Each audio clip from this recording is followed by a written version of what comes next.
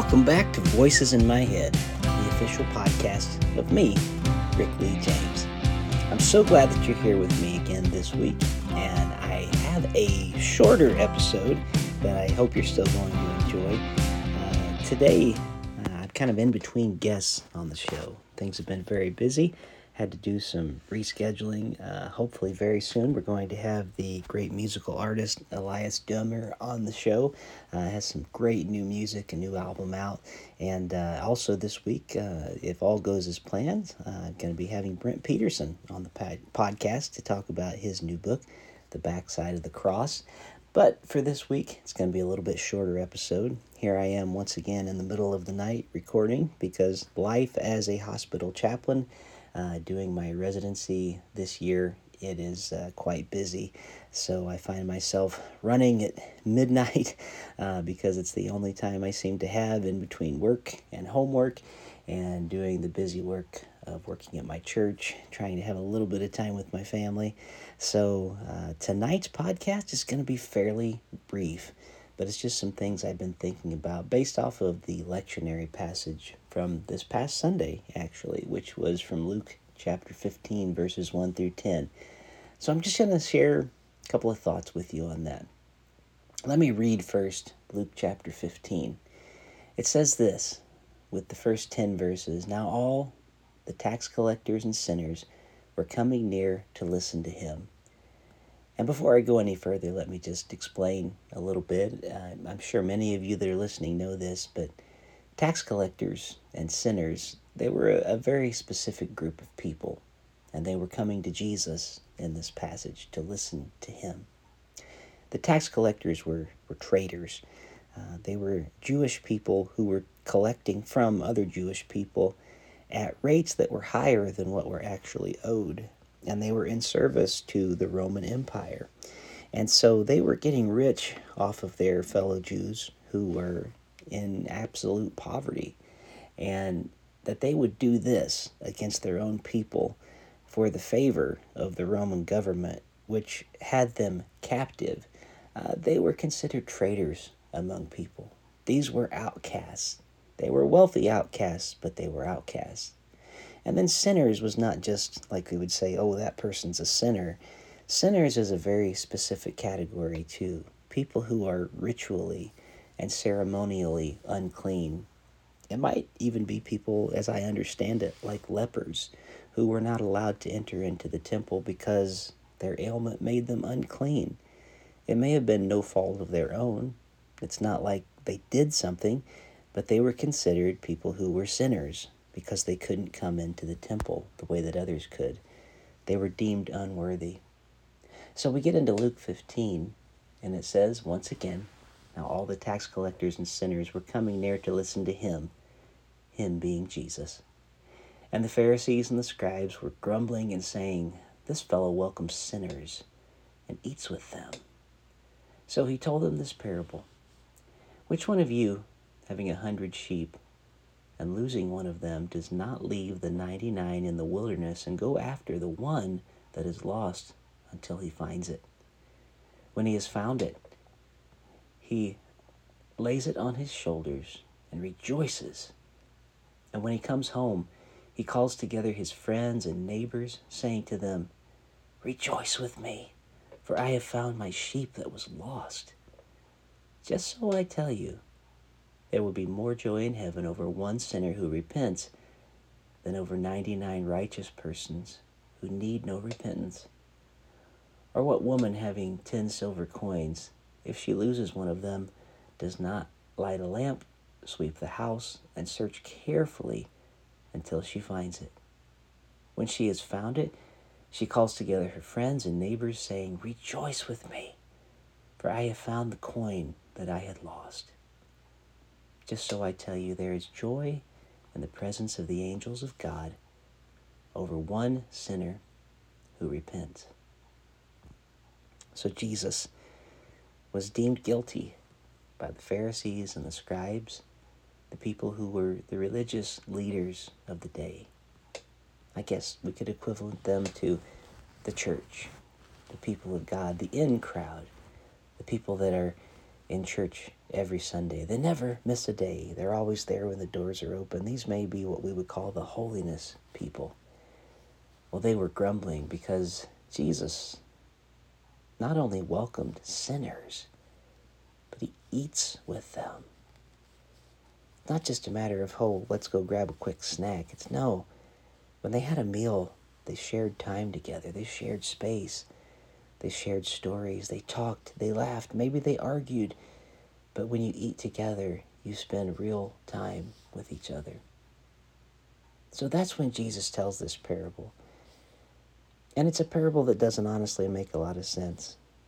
If somebody ever tells you parables were simple stories that peasants could understand, made simple for us to help us understand the kingdom of God, you might want to say to that person who says that to you, maybe you should look at parables again.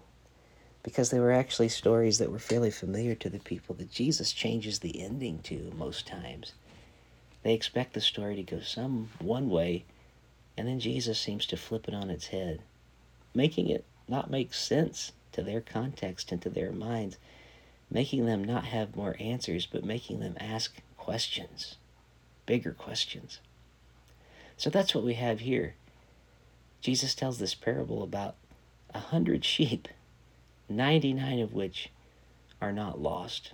They're with the shepherd, but one has wandered off and is lost. And the shepherd, Jesus makes it sound like any shepherd would do this, but I don't think any shepherd would do this. He leaves the 99, and he leaves them in the wilderness, where it's dangerous to go and find just one who is also lost in the wilderness. Isn't that interesting? You know, sheep are supposed to follow the shepherd. They're supposed to go after the shepherd. But these particular sheep, they're content in their foundness. They seem to be all right where they are. And so when Jesus makes a move to go after that one who is no longer in the fold, because it's just not complete if one is lost, and Jesus isn't content to lose that one, I think maybe what we're supposed to see in this story, that instead of the sheep following the shepherd, they stay behind. And it's interesting, when Jesus does find it, that one lost sheep, he lays it on his shoulders, and he rejoices, and then he comes home, and he calls together his friends and neighbors, and he says to them, "Rejoice with me." But it's interesting, isn't it? It doesn't say he returned to the wilderness to the other 99, where they were now lost. It says he returned home. And he rejoices over this one that was found and was willing to be carried back. Wow. I wonder how we're supposed to feel about if we were part of the 99 that are left behind in the desert, and the shepherd goes after that one straying one. What would Jesus be telling us? Are we part of that 99 that stayed behind in the wilderness where it's dangerous? Or are we the one that Jesus goes to recapture? Or maybe we're someone that's not in the parable. Maybe we're one of the other sheep. Maybe 98 stayed behind, and maybe one goes with Jesus and says, "I want to help you." Who knows how many ways Jesus may have told this parable? Who knows the way it may have set with the people, but I bet you it made them ask questions about their identity and about their identity as believers. Who were the people who were really lost? Who were the ones who were found? And in the next parable, which I'm not even planning on getting into here, but who were the lost coins? I do know this about these parables, though. Jesus seems to not have anger and rage with those who are considered lost. He seems to rejoice over them because they are in just the right place to be found. Whereas those who seem to consider themselves found may in fact be the most lost of all. How many times I've struggled with that, wondering if those of us in the church at times are those who are more lost than those who we consider lost. Maybe we've stopped following Jesus as he goes out to find that one lamb. Food for thought this week.